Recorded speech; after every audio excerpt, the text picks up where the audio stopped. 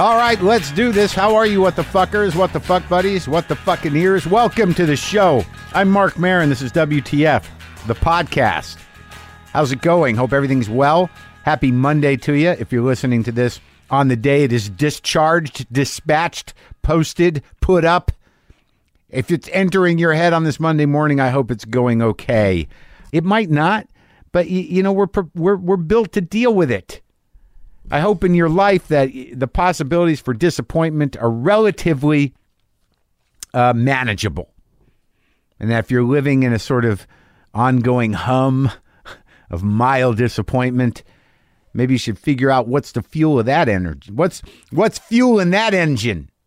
That's what because I was watching last night. I was sitting in a living room with about 35 people watching Jeff Tweedy play acoustic guitar, and I was thinking about forgiveness in general. Maybe I'll get back around to that.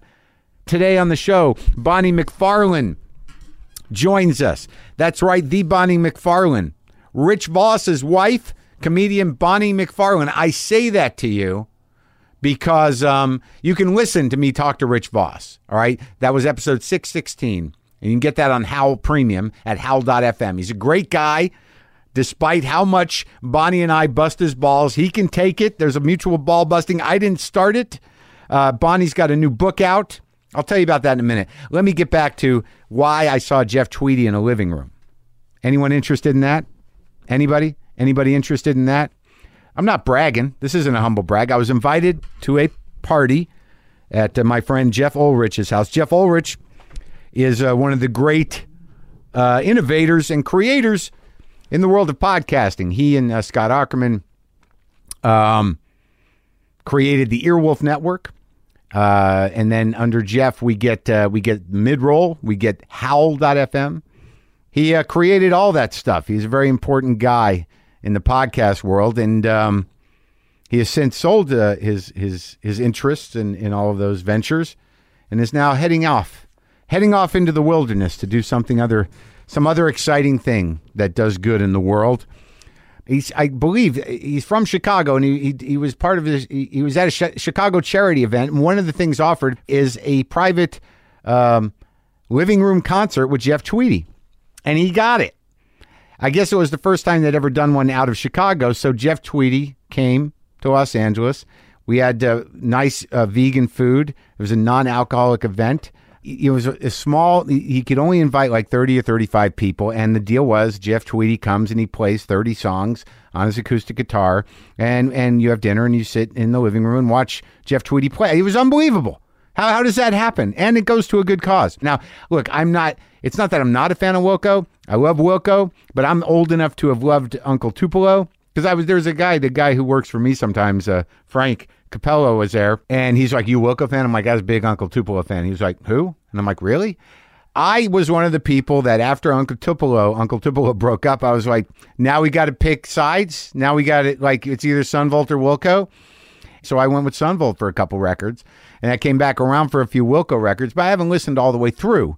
But nonetheless, Anodyne and No Depression and all the Uncle Tupelo stuff was pretty important to me. But so there we were in this living room, and there's Jeff Tweedy. And he played 30 Wilco songs. And, you know, some of the ones that really affected me were songs I'd never heard before. Hate It Here, he played acoustic. A lot of the songs that he played acoustic, you'd never heard acoustic. And he was very self-effacing and very funny. And it was an amazing night. That's all I have to say, is that there was a moment there where I was watching him. There can't be that big of an age difference between us. And it was like, guy's a professional, and he's playing all these songs acoustic, and he's a beautiful guitar player, and he knows how to do this stuff. You know, there was a couple of songs that he hadn't played in a long time, so he had to find his way through them. But it's just amazing watching someone of my generation who has been at it for as long as I have, working whatever it is they do, and now we're sort of middle-aged guys that know how to do what we do and do it well. And I was like, there was that the part of me that's like, this is beautiful, this is an amazing song, and wow, this is really an amazing event. And there was another part of me, sort of like, he's a pro, we've paid our dues, and it's great to be in the hands of a professional. Some gravitas there. All right, so here's the deal.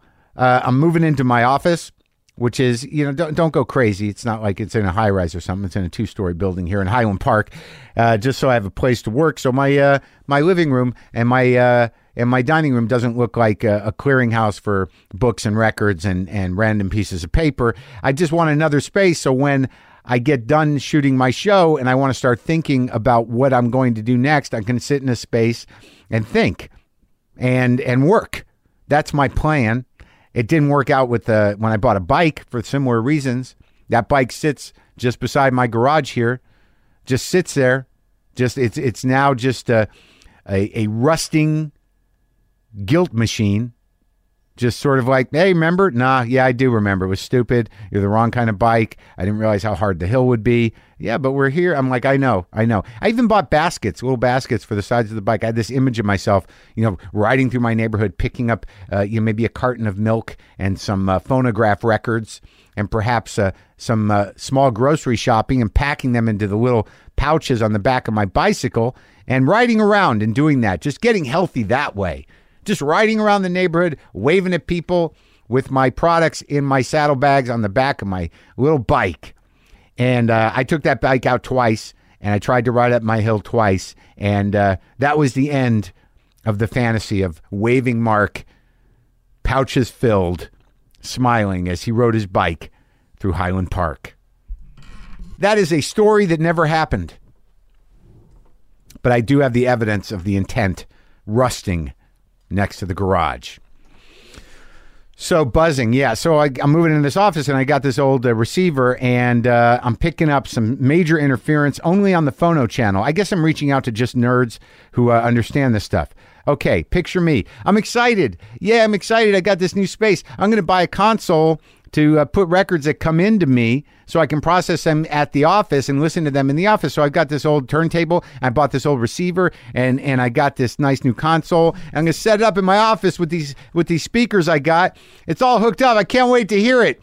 Oh, man, the radio sounds great. I'm going to put a record on. What's that sound? Wait, why is it? God damn it, man. Why can't I just fucking be lucky and get something that works right away? God damn it. This fucking thing's broken. Must be because I drove it home in the car and it rattled or something. Then I went and got my other receiver, another old piece of shit receiver, to see if it did the same thing in my office. All right, that radio sounds good. Put it on phono. All right, so it's not the new old receiver I bought. It's some other thing. Let's chase this fucking thing down. Maybe I can solve it. Go online. See how do I get the buzz out of the phono channel? I don't know. Well, here's some ideas. Ferrite, no-choke, clip-on loop things. All right, let's do that. Plug it all in, man. This has got to work. All right, radio sounds good. Phono. God damn it. I've done everything I know how to do and what the internet told me. Now what? Call the landlord. Oh, yeah, the AT&T people were here for a long time, and they put the antennas right on top of where your office is. So I'm never going to be able to play records? Is there another way? Is there another way? I'm obsessed. Like, this is the most important part of my office, is my ability to play records that are sent to me by you people. And so I can have that other space to do that in. How do I get that fucking buzz out of my head, out of my life, out of my mind? Took months to chase a buzz down in the goddamn tube amp that I have for the guitar. Maybe I shouldn't buy old shit. Maybe this quest for authenticity through nostalgia and aging artifacts with expectations that I can time travel through those artifacts is maybe a fucking dream. Maybe there's a reason why things were made more efficient and better over time. I just wish they were made to last. So now all these things that last, that have a specific feel and vibe to them, are a little, they're tired. They're old. They've run current through them for a long time. They were expecting just to rest in the back of a sad store that will eventually close and then find a home on a Goodwill shelf where no one will buy it and eventually end up relaxing in a landfill covered with meat products and other detritus.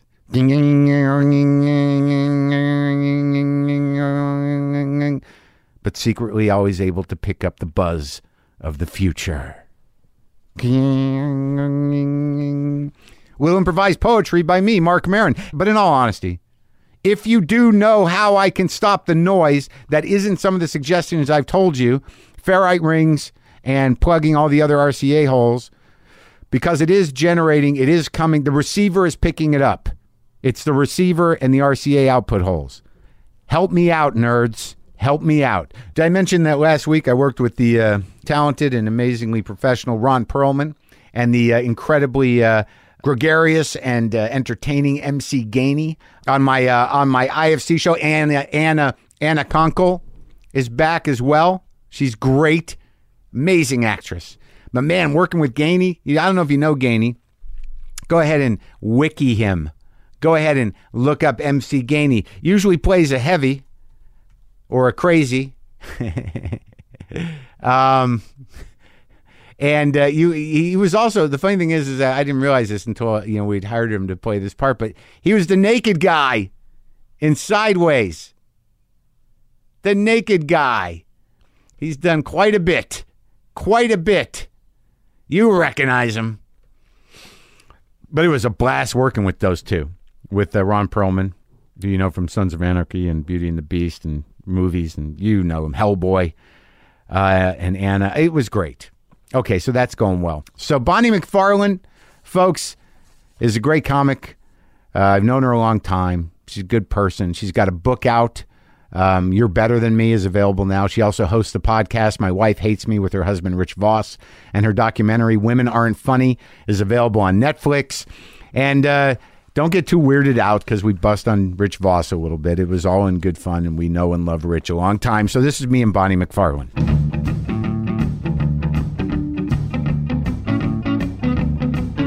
But you know how to do this. You have a podcast. I have a podcast. I have a radio show.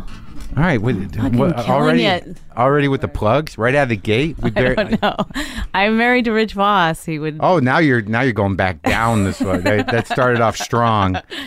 And I thought he would be dead by now, but we're still doing it. That was the bet. I said this guy doesn't have more than 4.5 years. Yeah, I like Rich. He was in here. Yes. No, he talks about it a lot. He talks about this. Well, he was the best one you've ever had. I think his was the best podcast that I've ever done. Yes, that you've ever done. Really? I mean, it was a good one. He made a list of people and put himself at the top. Oh, did he? Me, Rich Vos, Obama. Yes. And then Obama might have been third or fourth. Uh-huh. It's like when porn stars are like, they always say how they have the best job. Who? Porn stars? Yeah. And I feel like they always say that because people were like, you're not going to go into porn, are you? People tell you, don't do it. Yeah. Then they realize, now I got to just keep this up for the rest of my life. Like, no, I made the right decision. Yeah. Having a hard time getting work at 50, but I'm making the right decision. It was great. Yeah. That's how it is with me marrying Rich, Come on. No one too ever late to say I made a mistake. No one ever thought that you marrying Rich was anything but a nice gesture on your part. I'm a good person. Help that guy. But I didn't watch your doc. I remember it came out, but maybe I watched part of it. Don't say that. What do you mean? Because that's like the worst. It is? Yes. I could only get through about 20 minutes. No. Like the truth of the matter is it's a time thing. It's not a matter of, okay. I'm a busy person.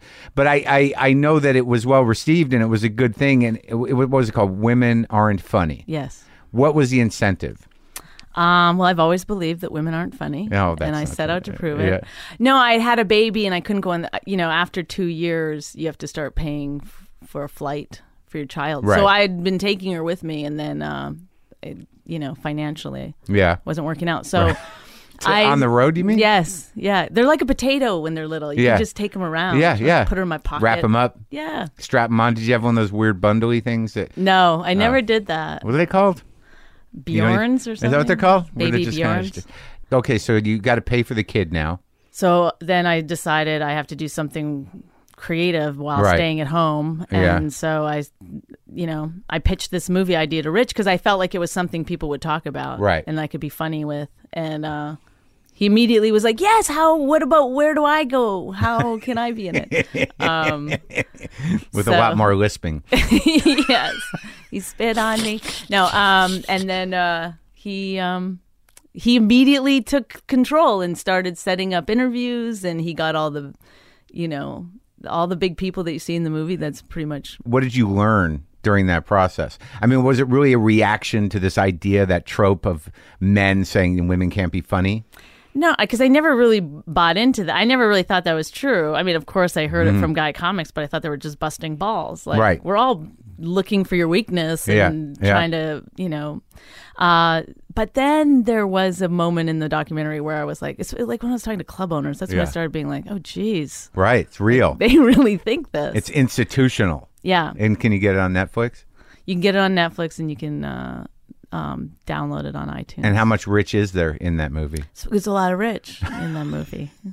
He paid for it. He paid for my big feminist Did you guys movie. make it back? Yes. Great. Yeah. Because I know that's a concern of Rich's at all times. Yes. We're, since I've been married, I've not ever been allowed to have my own soda when we're out for dinner. But he wants to bring soda into restaurants all the time. Oh, that's a weird. Oh, it's exhausting. That's like, it's such, you don't want to. That doesn't make it good for Jews when he does things like that. I know, and then he says I'm anti-Semitic because I'm constantly like, stop Jewing everything. Yeah. Does he bring popcorn to the movies? Yes. Oh no, he doesn't. Does he? I have my purse is like, if they ever start a policy where they open up people's, oh God, it will be so embarrassing. And he thinks he's beating the system, right? Yes. Well, the first time I ever went to a movie with him, he smoked in the movie theater because he still smoked back then. Yeah. Well, just that. But he knew he'd be shut down. Was he trying to impress you? He would just take 2 drags, and then somebody would come in and look around and oh my not God, see it. What a pain in the ass! And I said, "I'm in love." Oh God. Well, that's. You know what made me fall in love with him is one time when we were first out. He said we were having sushi, and he said to me that he was a genius, and he said he was like really talking about himself as a genius. Wait, is this Rich Vos? Yes. Okay. Okay, go ahead. And I just want to make sure I know you're. I never heard anyone talk about themselves like that before. How did he support that statement? He was saying that when he's on the road, he's it's just magic, and no one ever gets to see it. Right, because he just can't do it in the city in a short set. Yeah, you really have to be able to. Long. In an hour, you can see what a genius I am. Yes. And did you go on the road with him shortly thereafter and be like, oh my God, he is a genius? Well, yes, and he would always want me to come watch his set, but I would only go watch his set if he did crowd work, because he really is a genius when he does crowd work. Right. Yeah. Yeah. Okay, so this is interesting. I'd like to try to break you away from this Rich obsession. No, I don't want to talk about him anymore. No, you can talk about him. I like him. I think he's a very sweet guy. We had a good conversation. Yeah. He's like a decent guy. He's all right. Solid. And you got, it's not like you didn't try before that. Now, what does that mean? You asshole. What? I dated comedians exclusively because I like comedians. No, I get. Did we cover why you thought me and you were? Because you would come into the Improv, and first of all, you've always been one of my favorite comedians. The original Improv?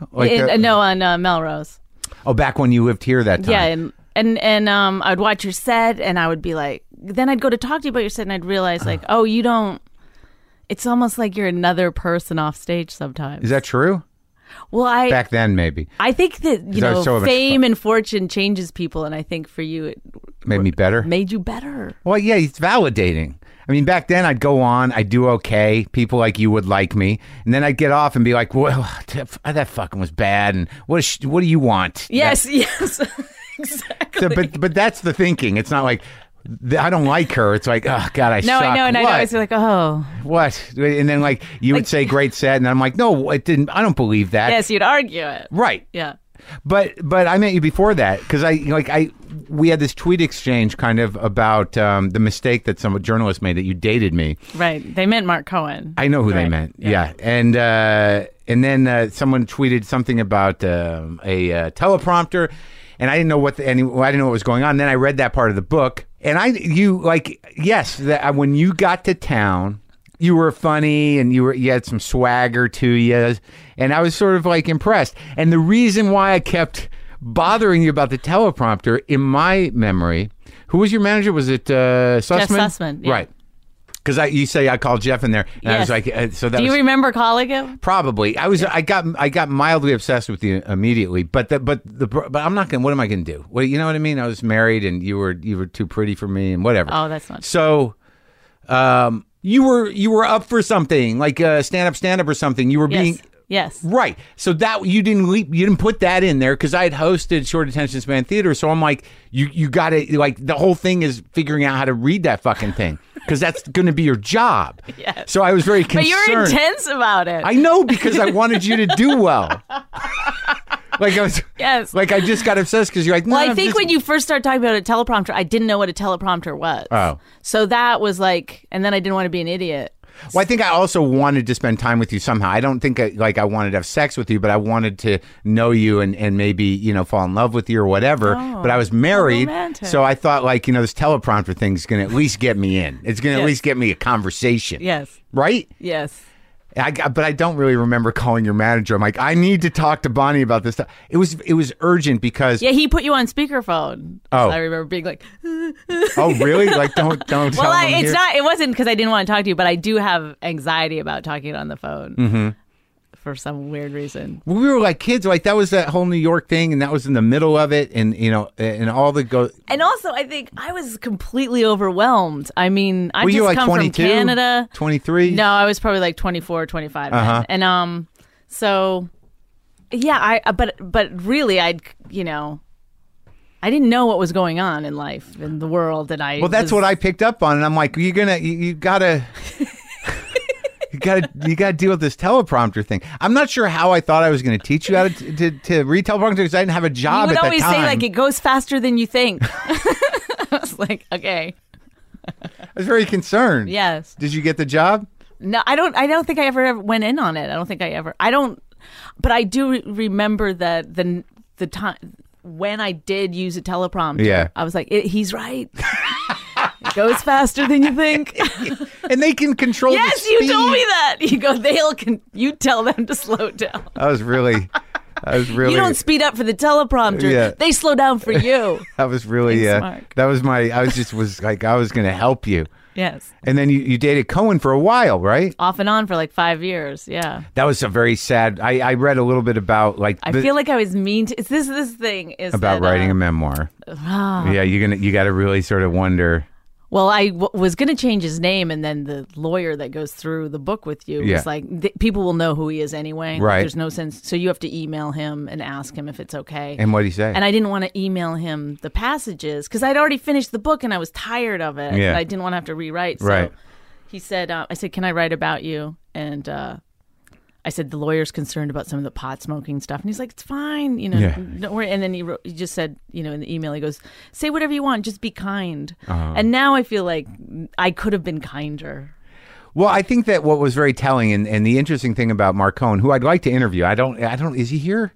I haven't. I mean, the email was the first time I spoke to him in forever. I saw him once, and like he was such a sweet and very funny, Very funny in real club like, comic guy. Yes. Like he was the guy in New York. It's like I remember, he had this disposition. He loved working for with a crowd. He was very he was very funny, but like there was a lot of pot. There was a lot of pot. And I believe that over time, extensive pot smoking can somewhat diminish your will to get out and manifest things in your life. Well, there's a thing called God complex that you can get from smoking too much pot. Really? I never got that unless God was terrified all the time. You're Jew God. And paranoid. Where you think like you're, the greatest and people should just really come to your house and get you. Right. They want you. Is that how you described it in the book? Because all I read was that like he seemed to think that show business was just going to come Yes. to his apartment. Yes. He never wanted to leave and go out. And Oh, that's so sad. I know, but he's, What? I feel like I should publicly say like he's a great guy. Oh, yeah. I Well, you guess loved I him. was getting out some aggressions maybe from our breakups. Well, you loved him, obviously. Yeah. Yeah, and he did. A lot of people went through a Cohen period. some very smart, attractive female comics went through Cohen periods.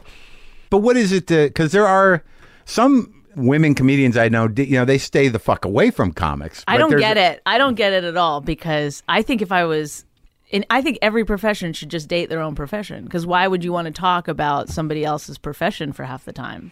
Like, can you imagine being married to a dentist and having to talk about dentistry? What? Oh, God. You're saying you gotta, a dentist has to marry a dentist? Yes. That sounds That's like my new horrible. Yes. No, that doesn't make sense. And that's what Bernie Sanders wants too. So, but wasn't there an issue? Because I married a comic, and then there's an issue of sort of like who helps who and who's where are you each other in your careers? I mean, like with Marc, it sounds like that had to be some sort of an issue with that kind of stuff. I mean, it's difficult. Well, there would be an issue no matter what. Right. You know, there'd be if you married somebody who wasn't a comic, there'd be an issue with you going on the road every weekend. Right. Well, you're with a dude now that like Rich is a great comic and he's a great guy, but I know he's a that legend. Right. I know in his mind he's like, I hope she makes money. Yes. Yeah, yes. Yeah, because he wants me to make money, but not as much as him. Do you know what I mean? He still wants to be. So I have to make just slightly less than him. But you started in Canada. How long did you? Well, let's go back. Okay. Because you have a backstory like I don't think anyone I've spoken to. Primarily for one reason, you're Canadian. Right. What part of Canada did you grow up in? I grew up on the border of Alberta and Saskatchewan. What does that look like? Where is that? I should look it up. It's on the west. It's in the west. Okay. It's like it goes. British Columbia is the most westernmost province. That's where Victoria is. Yes. Yeah. And then there's is Vancouver in British Columbia. Yes. Okay. And Victoria's on Vancouver Island. Right. It's actually on. And then it's Alberta, then Saskatchewan. Oh, okay. So Edmonton's in Alberta. Yeah. Okay. And what's in Saskatchewan? Regina. I don't know. Nothing really. Where's Winnipeg? That's going farther east. That's not a happy place, really.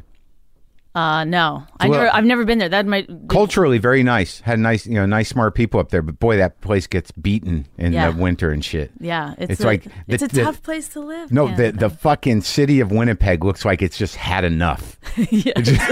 I've never been there. It's insane. I think that they're one of their big tourist stops, if you can handle it, is I think that it's the windiest corner in North America.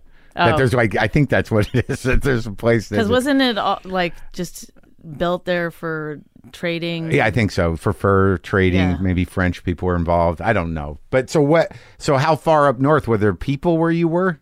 It was pretty much the end of the line, end of the highway, and people did live farther north. There was But your neighbor was like a mile away, kind of shit. Yep. Yeah.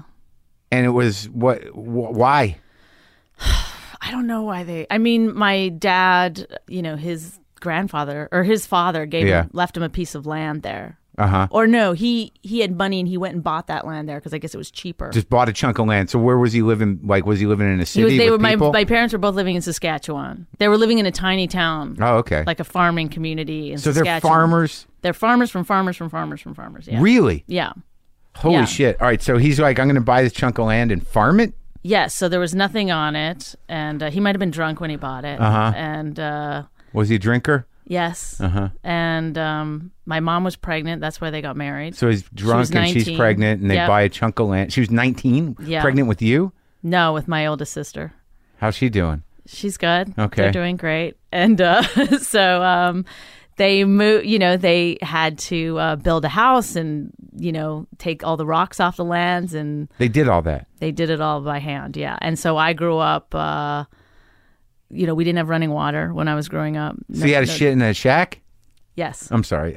No, we shat in a can at night if it was too late to go out to the outhouse. What? Yeah, it had a toilet seat on it. The can did? Yes, it was like a bucket with a toilet seat. Yeah, it was like as high as a seat. It was comfortable. Well, when you're a kid, it's like it's fun. No, I don't. We didn't know. We didn't have TV, so we didn't know how other people. Oh my God! Living. So this is like wood stove, hand built house kind of shit. Yes, we melted snow on the stove, like for our once a week baths and stuff. I still only take a bath once a week. No, with snow? Not true. Yes, with snow. I have it imported. How many kids were there? Norway. There's 4 kids.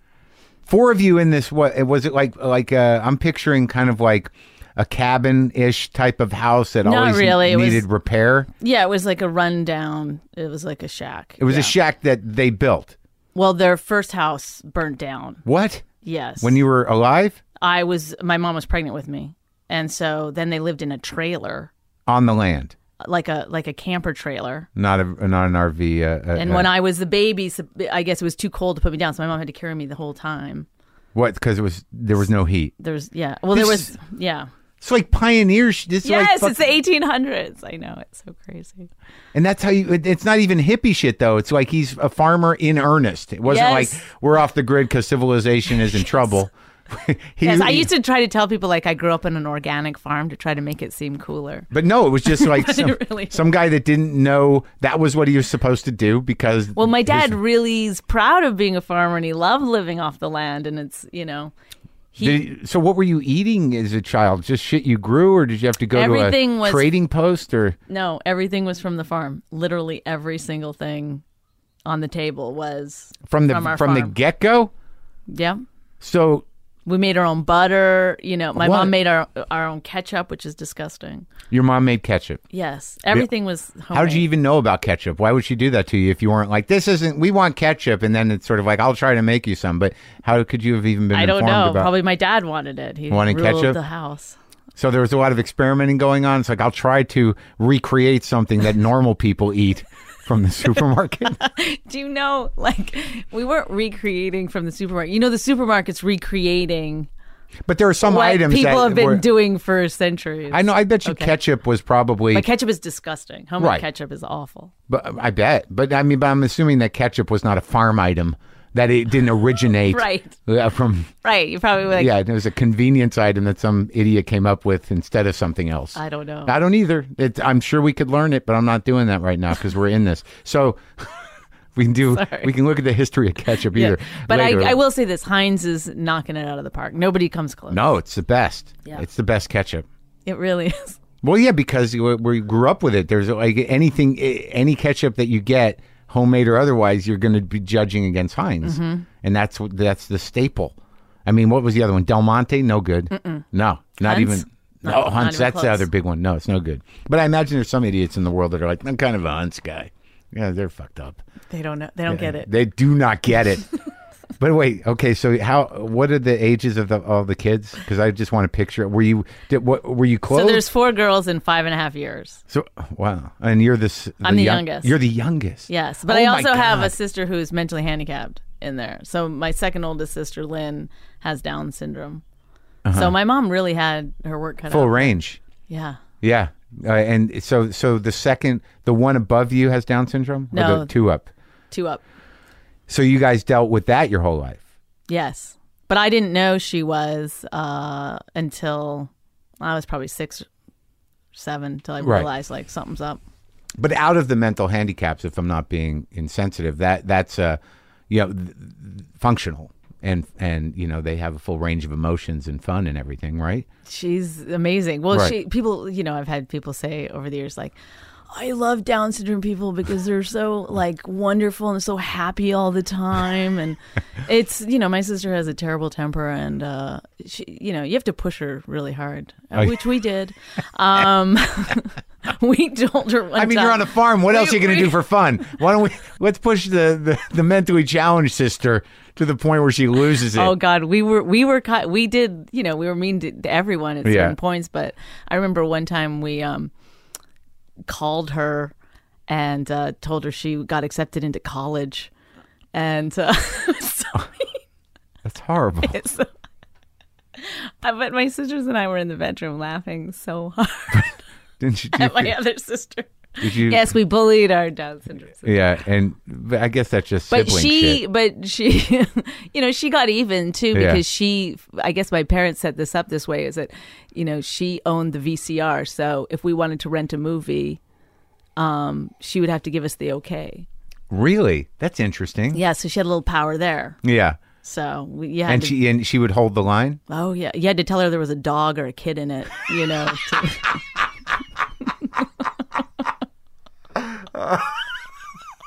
So she'd sit there waiting for a dog or a kid, and you'd say, I don't know, it must be maybe I didn't remember it properly. I thought that was in the preview. Yeah. So this is a very challenging upbringing. And also you're the last one, so you're wearing everyone else's clothes. I imagine. Yes. Is your mom making clothing? My mom made clothing. Come on! Yes. And they got in a fight about it once at school because I You were was that wearing kid? a frock that some girl made fun of. So your dad, did he farm? Was he a successful farmer? Well, he, once they got the farm up and running, then the house burnt down. Then they got it, They got the camper. they got the camper. And Then they they built finally got a new house. Well, they basically bought an old house and pulled it onto the farm with a dirt basement, which we slept in. And What do you mean he slept in a dirt basement? yes, my sisters and I, we slept downstairs. There was no walls? No, there was walls, but there was carpet over the dirt. The ground? Yes, and there was lots of mice down there. You could hear mice. All four of you were down there Yes. in one room? Yep. It's like what were they doing I upstairs? know, it's How many like one of rooms were those upstairs? Irish. There's a lot of words for it. I guess. Yeah. I mean, it seems primitive, but there's a certain part of me that thinks like it's a little abusive in a way. It sounds like these. Like you were raised in the wild. I know, it's embarrassing to talk about. But were they? because- Is it? Well, I mean, for a long time, I didn't talk about it because I was embarrassed. But then, as I get older, I realized like nobody lived like that. Like it's such a crazy. And you wouldn't assume that you lived like that. Yeah, people. You seem together. You know how to dress properly. Not like You just can- wearing overalls. You're not like grunting or like, they obviously. Water in a bottle. Why? What's the world come to? But were you homeschooled? No, we went Okay, to school. well, that We went probably to a school. saved my you. my mother was a teacher, Oh, good. so So you got proper parenting. yes. And your father, what was he farming? So he was farming cattle and milk cows. How many acres did you have? You have a Well, lot. I of don't fucking- remember how many acres we had, and then my father got cancer, and we lost that farm. Did you lose the father? No, but we all said goodbye to him. They sent him home to die, and we all. That's what they do in Canada. That's the health that coverage was we all it. hear about. Yes, You got- this was many You got many cancer. Years ago. Good luck with it. This was like 40. You've years got your ago. diagnosis. So, but he lived. What kind of cancer? He had stomach cancer. Jesus, fuck. Yeah. And he just kicked it? Well, the story goes, and I don't know, this is in the book. I don't know how true this is, but supposedly his mother came and told him that he couldn't die because he had, a farm and kids to look after, and he better get his ass out of bed and get better. And he got up that day and took a walk. And And then he just was better. he, Is he still around? I do remember us always like every day taking him for his walk. Is he still around? Oh yeah. So he did kick stomach cancer. Stomach cancer Without medication, just because his mom. Well, he did chemo. Oh, okay. And he had a lot of operations. He was in the hospital for about a year. Oh, Jesus. How old were you? So I was 6. That's horrible. Yeah. And then so when he came back, we had a smaller farm. And then we mostly, we had sort of our own farm animals like chickens and cows and stuff. But the main thing was a market garden. So we had like 10 acres of garden. That you sold vegetables? And that's how you made a living? Yes, that is hard. That is some serious manual labor. So you had to you had pigs you killed and chickens you killed? Yes. And cows you killed? Yes. And probably sheep? No sheep. No goats? I don't think we ever had goats. But you had to do the whole thing where it's like, oh, we know that pig. And then, you just watch the pig get older and then eventually you kill it? Well, you don't name the animals that are for eating. Right. You don't become That's friends. the rule? That's a rule. And you were taught that? When you're a Were you farm taught kid, you that? learn the cycle of life pretty Right. early on. I had to kill the chickens. I mean, that was my job, was cutting the heads off the chickens. Yeah, I've seen that happen once. And It's not good. yeah, I think it's maybe affected me in life. You do? That might be why I'm a comedian. Because you had to whack I had to those take chickens. life. Yeah. Yeah.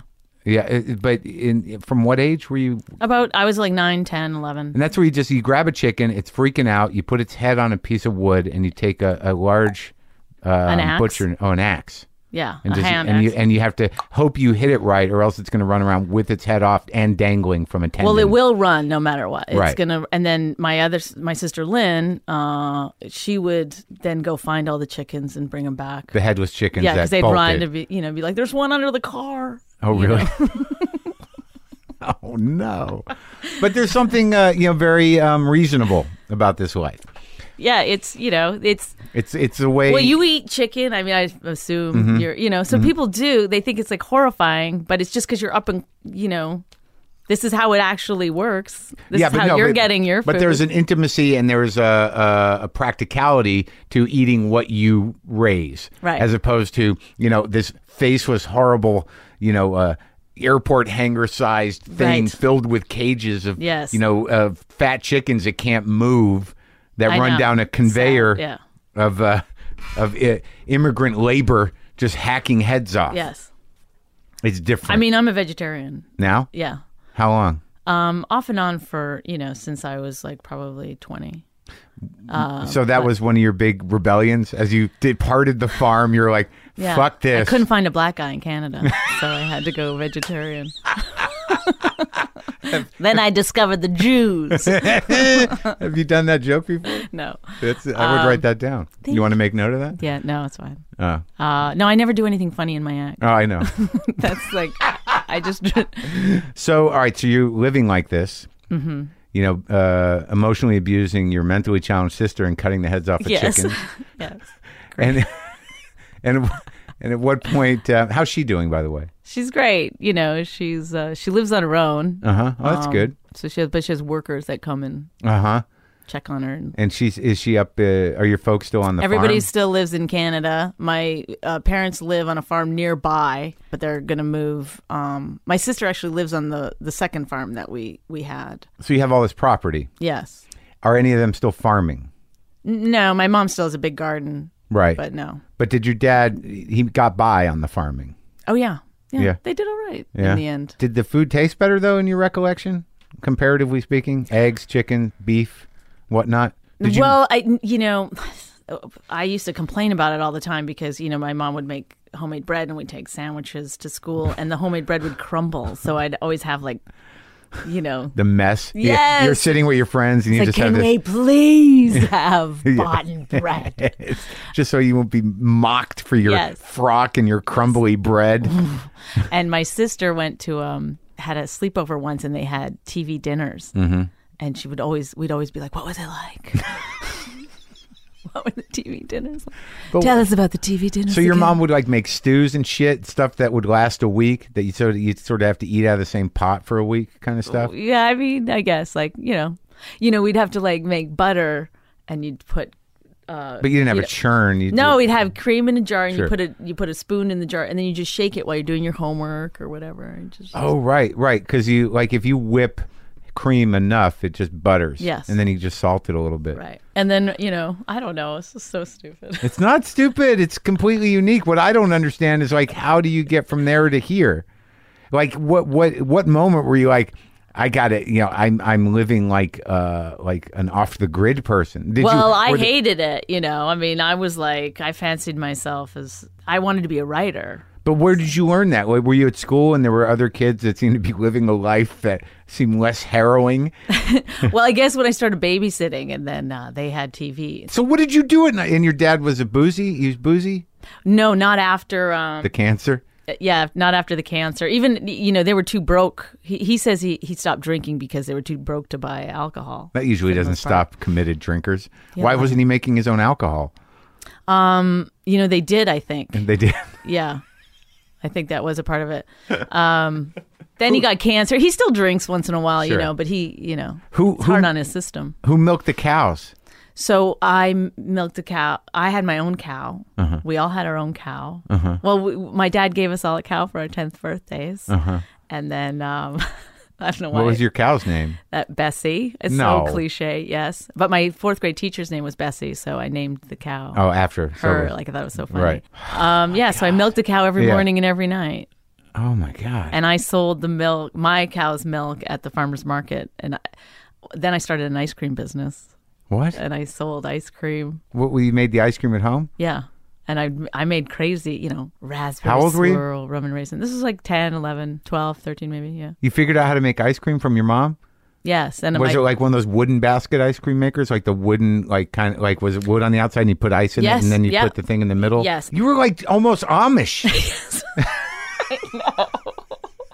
My homemade clothes and churning the ice cream. And were all 4 daughters at the farmer's market? Well, my sisters didn't. They just took the money for the cow. So my dad would just give them whatever the blue book value of the cow was. Right. I guess $60 or something. But I actually took the cow. I got a pregnant cow because I picked the fattest one, and so then I had, I had a little business going for a while, and then. What was their brand? Was it Bonnie's ice cream? No, or just ice cream. Yeah, and then my sister Lynn would help me, and I wouldn't give her any money. I would just buy her French fries. And that was it. She was fine with it. And but this was a farmer's market. Was it like where city folk would come? Well, there was an Air Force base pretty close by. Yeah, so they would come. The base people. So they were city folk to buy ice cream from the strange farm families. It was like a line around the block for my ice cream. Really? People would call the house and order it. Really? Yes. Why didn't you stick with that? I know. I think I should have just been an entrepreneur. So you started babysitting and watching television. And what was the impulse there? And then I couldn't wait to get away, go to a city, sort of. And then I went to college a little bit. I took radio and television arts, NATE, Northern Alberta Institute of Technology. So you got out a bit, like you. Yeah. And your parents were excited about that. They weren't like, who's going to take care of the cow? They didn't like that I was I think they wanted me to stay. I mean, I moved to Vancouver. I don't think they wanted me to go that far. Right. And then I was working at an advertising agency. In Vancouver? In Vancouver. Were you going to school? I was done school then. And then I started freelancing. This advertising agency helped me get a lot of sort of freelance work. Doing what? Writing like menus or like, pamphlets for stuff. And then, but I was also waitressing still at the time because I needed money. And then So you're living in Vancouver with people? Yeah. I like Vancouver. Yeah, it was good. I enjoyed it too. It was a nice city. And you were like 20? Yeah, I think I was 20. So you're working as an advertising agent, writing menus and pamphlets, and you're waitressing. So where do you grab? So then I got a job as a hostess at a comedy club. Which one? At the Punchline. I don't know if it's still there. Mark Breslin's place? No, it was independent and in Gastown. And it blew my mind. I wanted to write stand-up. So I started writing. You just took the job because you saw a listing? No, somebody at the restaurant had said that they were looking for someone. They were telling someone else. And I went down there and got the job. I stole it out from under them. And you were like blown away by comedy. That was the first time you saw live comedy. I'd seen it one other time, but I mean, do you remember who it was? The very first comedian that I ever saw was Stanley Ullman. I don't know. Is that his name? The Canadian guy? No, I saw the first time I was in Anaheim. My mom had taken us to Disneyland. Oh, that was nice of her. Yeah. So in your frocks? Yes. So then anyway, he'd been playing poker at our house for years before I realized that was the guy. I said a joke of the first guy I ever saw, and they were like, that's him. Oh, he'd been playing at Mark Cohen? Yeah, Mark Cohen would have that weekly poker game, and he was one of the guys. Really? He had a very funny opening joke where he came on stage and he didn't say anything into the mic. He just fixed his coffee and moved his notes around for what seemed like a really long time. And then he goes, well, when you go to work, do you start right away? And the audience fell out. So you saw Stanley Ullman, then you get this job as a hostess at the Punchline. Yes. In Vancouver. In Gastown. Yeah. And so you're seeing all the Canadian dudes? Yep. Like who? Like Ian Bagg, I remember, was one. Craig Campbell was another guy. These guys they'd been doing it maybe like between 2 and 4 years, but I thought they were right. Well, Bag's like our age. Huh? Bag's like our age, right? Or you're younger. So he was the one who told me, like, you can't, because I was like trying to sell jokes to comedians. I'd been writing these jokes, and he was like, that's ridiculous.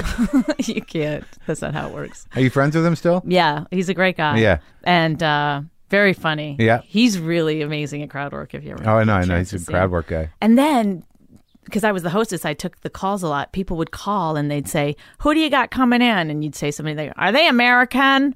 And you'd be like, no. And they'd be like, well, when do you got an American guy coming in? They only wanted to see Americans. Who was the first American you saw? Like, because now you work with these guys. I mean, now you see them. A lot of them like remembered me as the hostess. Of course they did. They're on the road. They're like, who's that chick? I didn't have sex with any of them, if that's what you Well, mean. no, but I'm sure they tried. I mean, there was a lot of partying. There was a lot of drinking. Really? In comedy? Yeah. It's crazy. And then I eventually started doing it. And What, like at the open mic? I went to the Yuck Yucks open mic because if you did stand-up, that was the rule. Was Yeah, the punchline that you couldn't date one of the comics and you couldn't do stand-up. Really? So, yeah. It's probably worked out better if, in terms of Yuck Yucks being some sort of, strange monopoly of the entire Canadian landscape Yes. to get started there. I got started there. So you start doing open mics, and what did you do? Then I won a contest that was like funniest new comic in Canada. I won the whole thing. Really early, and Like how many years in? maybe like 6 times doing it. What? Yeah, no, not. I hadn't done it a lot for sure. 6 times in? I definitely once the contest. The reason I went into the contest was so I could get more stage time. Uh-huh. to And you go on started every week. touring? And then after that, I moved to Toronto. And What was that name of that place? The Laugh Resort yes, in Toronto? but I didn't. I worked for Yuck Yucks. So Right, of course. they You're didn't- in. Yeah. You're part of the studio part system. of it. Yeah. Yeah. And then. And then did you meet a lot of those other dudes? Yep. Met them all. The crazy Yuck Yuck comics Yes. So then I called Caroline's in New York. in New York and asked who books the show. Louis Ferranda. Hi, Bonnie. I got him on the phone and he, I was like, I'm a comedian. I want to do your show. And he was like, what do you mean? What are you talking about? And, Yeah. I don't know why he entertained this, but he said, okay, I have workmen in my office that are fixing the ceiling. If you could make them laugh, I'll put you on the show. So I had my notebook out and You walked in, or this was on the phone? this was on the phone. So he put you on speaker. Yes. That was your audition. That was my audition. I got the show. Well, he asked me if I was cute. Was it, for the TV show? Yes. Caroline's Comedy Yes. Hour. And one of the first questions, I think before I even did the stand-up, he was like, are you cute? So he puts you on speaker, and what did you do? I just did my jokes that I had in my notebook. I Yeah. didn't think it was weird. I honestly, when I called, that's what I thought might happen. I didn't think That you'd have to do your jokes on the phone? Yeah. Was there no videotapes then? What I know. Yes, there was, but I was naive. I didn't know. did you hear yourself getting laughs from the workmen? Yes, and I started doing a little bit of crowd work with the workmen. That's the best audition story I ever heard. Then I went and did the show and bombed really bad. It was not easy room. I don't think Caroline's that one. The one none of them were. Like Caroline's in Times Square, it gets so huge. Well, that's the thing. Unless it's filled, it's hard. Yeah. But then eventually they built that curtain so Right. like they could close off half I the know. room to make you feel less shitty. Well, it makes you feel more shitty. It does, but You're like but at that least- curtain's coming closed yeah, because yeah. they was like, there's all sound. different tiers. Yes. And then they leave a little open for 4 comics or 5 comics Yes. to sit at that one table so they could look through the curtain. Yeah, I remember. I never played it that much. Yeah, I never got along with that guy. But surprise. So that was you moved to New York. And then I after moved that? to New York. Yeah. Because it went so well. Well, Jeff Sussman sort of so I didn't know Jeff Sussman, and he had written me a letter. Yeah. After I won Best Comic in Canada, he knew about it somehow, and he'd seen a picture of me. So he asked me if he could manage me, but I just ignored it because I didn't know what a manager was or anything. And so then when Louis Ferranda said, "Who's your manager?" Yeah. I just said Jeff Sussman. Yeah. I'd had a letter from him. Yeah. And then I called Jeff Sussman and I said, I told him I was your manager. And he goes, because I am. Really? Yes. He was excited. So then he convinced me I stayed. Are you still with him? No. Jeff Sussman, for people listening, is a New York-based manager, I think famous for, I think he still represents Kevin James and Joe Rogan. Yep. Who else? Pretty That's sure. enough. Yeah. That's He's it. living large. He's doing Well, fine. I always had respect, even though like him and I we're not pals or anything, but I knew him and I was probably a dick to him. But those guys that stayed on their own and and bet on a couple lucky horses and made a life, I have respect for those guys. Well, he had a good eye. Yeah, I mean, yeah. Who else do you remember? Who else he had? I can't remember. I just know. Brian Fraser. Do you remember him? Sure. He was one of What his would you clients. do if I sang out a key? Yeah. And then he'd spit a key out. But I interviewed. Look at my wingspan. Yeah, Didn't yeah. He? He was funny. Yeah, I interviewed Brian. He started with me actually in Yeah. Boston. He's here. He writes things. He did a one-man show about anxiety. He wrote some books. Yeah. Yeah, some books. He had Frasier. Oh, Ted Alexandro. Oh yeah, I wonder if he's still with him. I don't think so. All right, so now you're rolling. You're in New York. You got a manager. And then I met you right after that. Right, and then you just started a long string of fucking Jews. Yes, and then Jew comedians, please. I'm sorry, Jew comedians. It's a smaller even. Yeah. Was it because subsection. Was it because you just never experienced Jews before? Well, I've always liked Jews because Jewish men, in my experience, are verbal, which I like. I like having that exchange. Yeah. So that was part of it. I was like they never shut up. Yes, they're needy I love and verbal. Who wants to cuddle? I don't. You just want to talk. Yeah, and or even just listen. In Rich's case, I just listen. Yeah, and help them feel better about themselves. That's what you're about. Listening to Jewish men talk and help them feel better about themselves. I'm used to struggle, so I feel like we come together on that.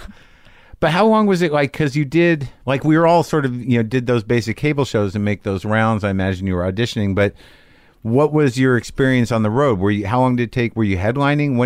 I did the road in Canada, but I didn't. As a middle? Yeah. Uh-huh. But I hardly, and I think back, what was I doing? How was I doing? Yeah. Half an hour. I have no idea what that. Yeah. I didn't hardly ever go on the road. Once I got to New York. Yeah. It was, city clubs, and then I went to LA. I got a deal right away, and then I went to LA. Oh, you got one of those $250,000, $175,000 development deal. What was your agent, Ruth Ann Secunda? Who was your agent? That's so funny. That everyone wanted Ruth Ann Secunda. Ruth Ann will get you that $250,000 deal. No, it was Jeff Sussman got me that. Oh, you didn't have an agent? I did after the deal. I got William Morris. Which one? Who was it? James Dixon. And Mike August. Yeah. Dixon is another one of those independent guys now who I'm very impressed with and who I insulted somehow, but he's all right. He's a character, Dixon. I loved him. Yeah, he's great. I loved him. His roster is Jon Stewart, Colbert, Kimmel, and Carolla. Yeah. But Dixon just had these guys. Yeah, he's such a guy's guy though too. He loved hanging out with them, and he was a little character. He's almost like an old Hollywood style character. Yes, yeah. But he's on his own now. He just has Kimmel and Colbert and Jon Stewart. And that's what else he's done. He's good. Right. And then what happened after all that? You got your agents. You got your deal. Yeah. You did a pilot, right? I did a couple of TV shows that actually made it on the air and a couple that didn't, and then it just got worse and worse, it just went downhill. No, I did want to be a writer, and everybody would talk me out of it all the time, but I ended up supporting myself by all these writing gigs that I had. Like for what? Game shows and you're one of those those people that just they pulled in. Yeah. I just always knew somebody that was writing on something that would. Are you available? Yes. Well, you did Tough Crowd too, right? Yeah, I did Tough Crowd a couple of times, like 5 times or something. And did you write for any shows that stayed on the air, kind of thing? Like no, I wrote for 2 years. It was probably my longest thing was for Spy TV, that hidden camera show, which I loved working on that show. So was writing better for you than stand-up? I mean, did you prefer it? Do you like doing stand-up? I do. I have such a weird relationship with stand-up because I am not as good as I want to be, and it frustrates me. It really, I can't, it's like one day you think I've got it. I know what I'm doing now. And then the next time it's like, it doesn't, I don't know. I've never come to terms with it. I've never been able to just like. Well, the thing is weird is that, I think that if you have the mindset where I don't do anything else, like at some point you just cross over into this thing where you're like, I'm a comic and that's, I'm going to go up no matter what and just fucking deal with it. It becomes different, but it seems like, you had success with other things too. Well, I have a lot of shame around stand-up. Like, I'm embarrassed. I don't want people I know to come see me. Still? Yes. Even more so now because I'm a mom and neighbors and, I don't want my people that that I stand outside and wait for the bus to come with the kids and we small talk. Well, what is it about your stand-up? Well, I don't know. I just feel like, I don't know. I just think they won't like it. I just think they won't like it. Do you think it represents you, honestly? Is it that you're like, oh, that joke's old or that? Well, I think it does represent me, honestly, but I think my real life doesn't represent me, honestly. Like, I pretend I'm somebody else in my real life. Like, do you know what I mean? It's almost like I'm like a closeted gay man, who's married. You know what I mean? Like who's living a suburban life. Yes, like your down low is like doing a set at the comic strip. Yes. Like I didn't when I moved to suburban New Jersey. Yeah. I didn't tell anyone that I was a comedian for years. No one knew. What did you tell them? I, just would avoid that. But when did you do Last Comic Standing? I mean, at some point they knew. No, because I'm Bonnie Vos there. Nobody, I don't know. Nobody ever asked. Nobody ever said anything. Nobody recognized me. You're Bonnie Vos in New Jersey. Yes. Like I have a separate Facebook. I have separate, you know what I mean? There's a Bonnie McFarlane Facebook and a Bonnie Vos Facebook? Yeah, so the Bonnie Vos people, that's like pictures from of your my kids? gym and people from, my kids' friends' moms. So you're living a double life. I'm living a fully double life, yes. And occasionally it'll... And this is all because of shame and insecurity. Yes. Yeah, because I think I'm like too dirty I did a show at the Village Underground recently, and when I was, and it went really well. Like it couldn't have been better. Yeah. And there was my neighbor was in the audience. She came up. She goes, "You never tell me where you have sets, so I came." And I was like in shock. I was reeling. I couldn't handle it. Like you just been caught with that. Yes, like I. Yes. Like doing something horrible. I'm 69ing my, Right. But yes, and then. All I could think about that night was like how dirty, like the dirty jokes that I'd done. Like, is she, I think I said I sucked 1,000 cocks in that set, Well, I'm sure she got a kick out of it. Maybe, I don't know. She never said. Well, no, but now do you look at her going like, oh, she knows? Yes. Oh. Yes. I'm like, can you not tell everyone else in the neighborhood? That's rough. I know. It's like stupid. What do you track this? Well, your book's called You're Better Than Me. Yeah. So you have this fundamental shame thing. Yeah, I guess so. About the way I grew up.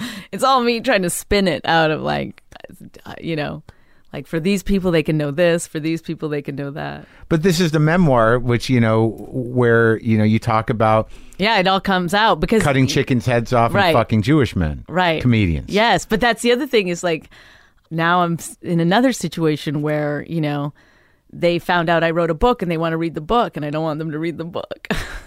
But you've had such a more I don't want anyone to read the book. I want them to buy the book. You just don't want your neighbors to read it. That's all. You'd like, but don't you think they'd be like, wow, what a life, as opposed to like, what a pig? I don't know. I don't know. Come on. I don't know. I don't know. I know it sounds crazy. Well, what do you want to do? Because Rich has none of that. Rich is like the exact opposite. He's Rich Vos no matter what situation he's in. Rich Vos wants more people to know. Yeah, he could not. Like I remember doing a show in Vegas once, and they had my face on a billboard, and I was humiliated. I was horrified that people were going to see that billboard. Because you don't think, this is just primarily because you don't think you're good enough? Yes. As a comic? Yes. And that you're not going to live I'm up going to be, to... like I always think, I've never made a CD because I think I'm going to be a little bit better soon. And then I'll unleash myself to the world. I understand that. Like some people just aren't like that, but like there is this idea where it's like, I wish I had a better tag. That idea, like that's a good idea, but I don't think it gets a laugh, but it's not a full joke. Or you put something, you do something on TV and then you think of a better tag later and you're like, oh, yeah, I've done that. There. Yeah, but no one's paying attention, Bonnie. I know. That's the real truth of it is that. Well, that's the thing is like really the pressure. Give a shit. The pressure's only on, when people have expectations and are familiar with you. I mean, like for me to get successful doing this thing. After doing, spending 20 years of my life trying to be the best comic in the world, and then, getting, popular because I'm interviewing people, it was sort of a tough pill to swallow because it reopened all that sort of like weird insecurity of like, maybe I'm not a good enough comic. Maybe, that wasn't, and then eventually you just accept it. Like, well, I'm pretty good. I'm about as good as, I can be right now. And there are some people that enjoy it, and that's that. I've never been better. And I always think that I was pretty good, but I was not, I was alienating. That's what I am, I feel like. I don't think you are. Maybe you have that thing that I had then, which is sort of like, I don't like me, so why would they? I will try to defy them to not like me. Yes, I have that lots of times. I go on stage with the attitude like, fine, I won't like you either. Exactly. Well, that's fixable. What the fuck is that? I have no idea, but I think time's up. I think that means I had a breakthrough. Oh, good. I'm glad you didn't go with time's up. I'm sorry. I'm glad you had a breakthrough. You're about to. Don't you think after all these years that timing is everything really did turn out to be true? Definitely. Like I fought that for so long. I was like, it's not everything. It's just one of the things. Well, there's a lot to it, but I think I've seen people that were completely socially awkward and had no timing in life at all, who were great joke writers, learn their timing. Yeah. Like I don't makes a huge I don't think it's always natural is what I'm saying. Right. I think it definitely can be learned as you figure out who you are on stage. Right. But some people have a very pleasing timing. Oh yeah, no, some people, like especially Jews, they're good at their timing. They're very good at the timing. Like there's a quickness. Yeah. There's some people, like, because you seem very enamored with crowd work, and that is all timing. Like you have to be quick-witted, but for crowd work to really work, well, sometimes you don't want to pace. say the thing you think of. Your instinct is to say it as fast as you can, but really let it sit there for a second. It's time. Like that's where you really see, guys with great timing and quick wits is with crowd work. Right. And there's only a few guys that do it great.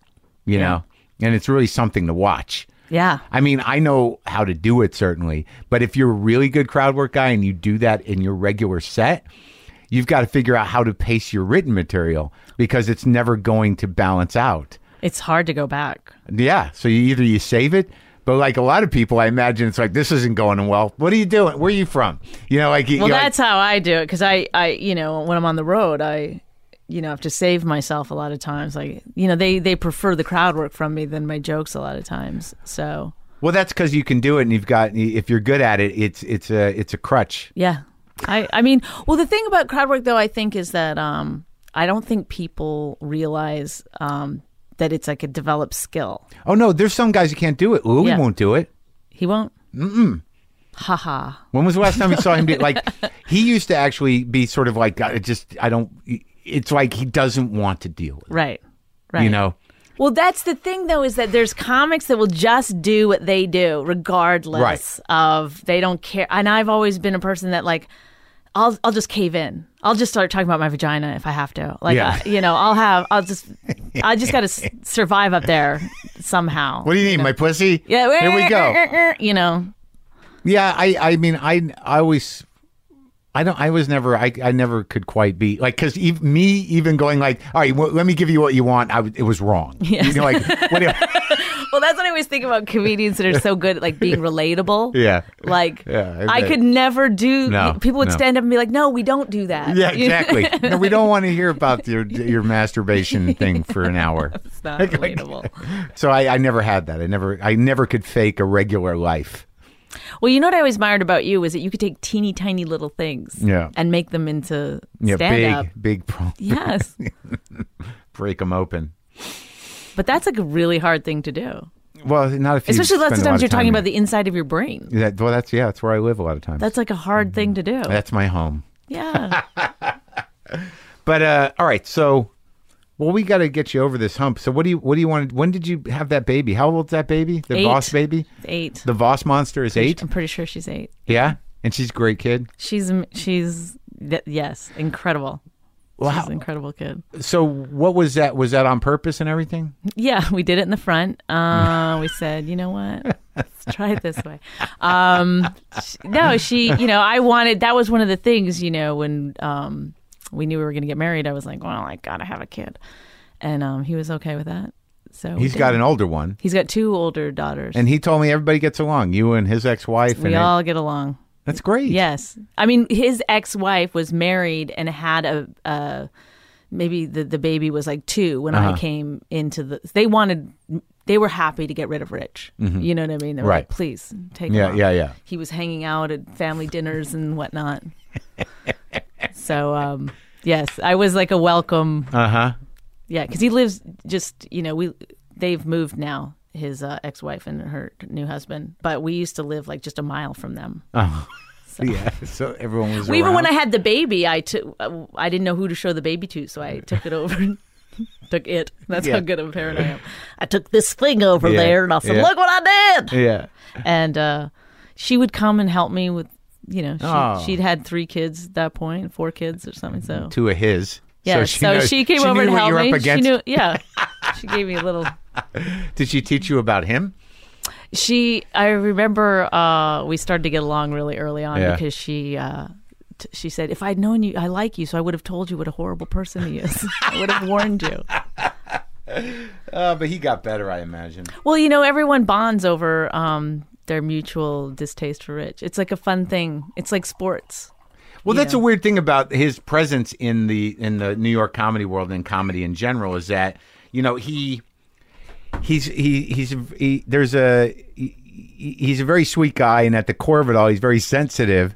But he's this weird mixture of like overly sensitive and very defensive, yes. Which I guess is normal. But like he lets his sense, like you can really get a good shot in with him, and then at him, you can bust his balls, and sometimes it'll take him a few seconds to regroup around it because he's like I don't know what it is about him, but there's a humility to it that's very appealing. Yeah, well. People are always like, making fun of him that I'm going to leave him or whatever. But the truth is that, he, out of all his friends, he's the only one that like married someone as challenging as me. Like, you got to give him credit. Yeah. But also, I'm not the easiest person in the world to be married to. He stepped up. It's like, I'll take it on. But also, like, what I learned about him is that, like, in all his insecurity and his insanity or whatever he is, like, and I remember first seeing him when I was still in Boston, and he had like this weird ponytail and it's like greasy, like his, Okay, but can I tell you, I saw a video of that, him doing a show like that, and it was so sexy because there is something really sexy about a man who doesn't know, like he doesn't realize that is more confident than his looks. Yeah. Do you know what I mean? Yeah. You couldn't tell if he was Italian or not at that time, like it was, but he's a stand-up guy, it seems like he's come through a lot and sort of taken responsibility for himself. He's very responsible. Yeah. That's not bad. Not bad. And I mean, there's trade-offs. Mm-hmm. That's on the plus side. But you don't feel compelled. He wrote this book. You don't feel compelled to do a one-person show about this life. No.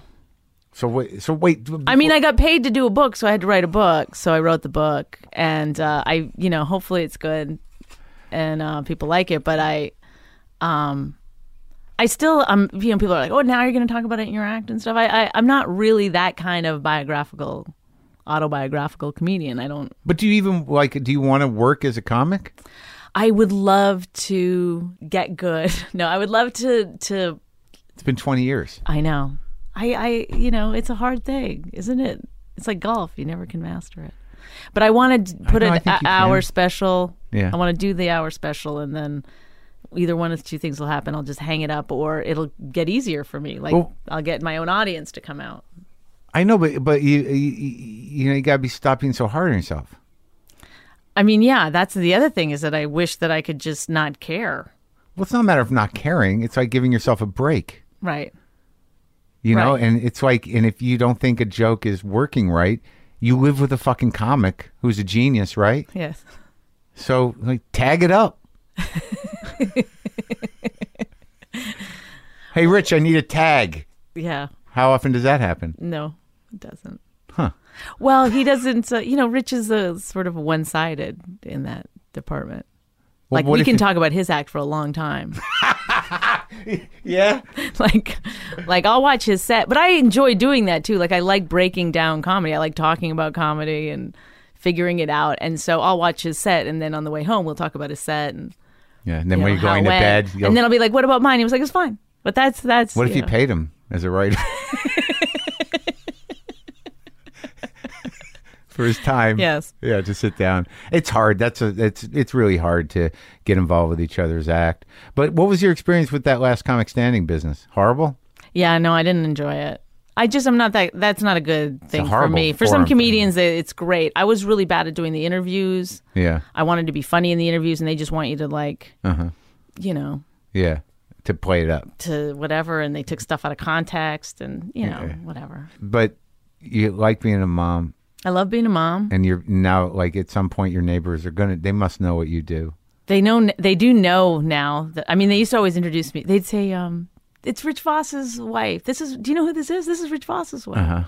And now they sometimes will say I'm a comedian. So I'm getting there slowly. I just say it bothers me that that you're hobbled by this insecurity, this self-flagellating insecurity. It comes in waves. Mm-hmm. Well, I'm excited for you. The book is funny. And My Wife Hates Me is the podcast. Is that weekly? Yep. How's it going? It's fine. Are you active with your kids' school? No.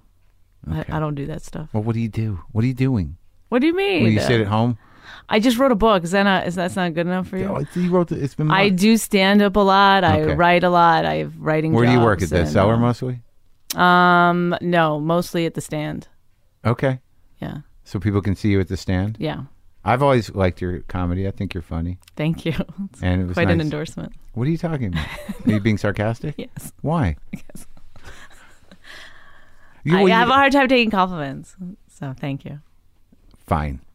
It's nice talking to you. Nice talking to you too.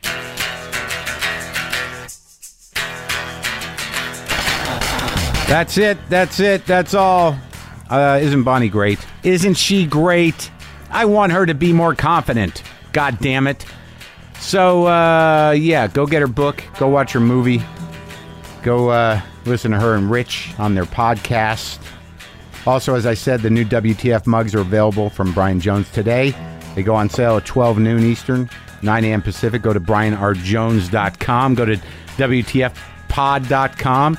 On Thursday, I got Dweezil Zappa coming in. Yes, I did date his sister. And yes, it was a great talk. What else? Howl.fm for the archives. I don't know if you guys know this, but no ads in the archives, people. You can go to WTFpod.com for the links to that. Also watch my special More Later on Hulu and Amazon.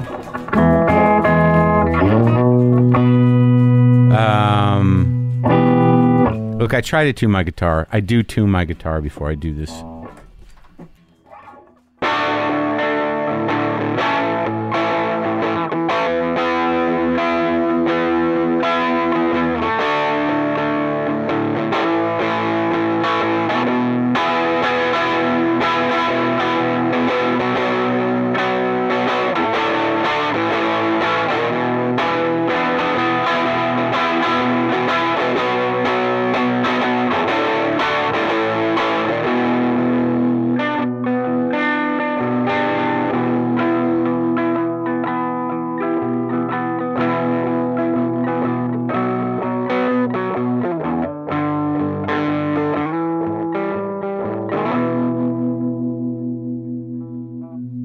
Boomer lives!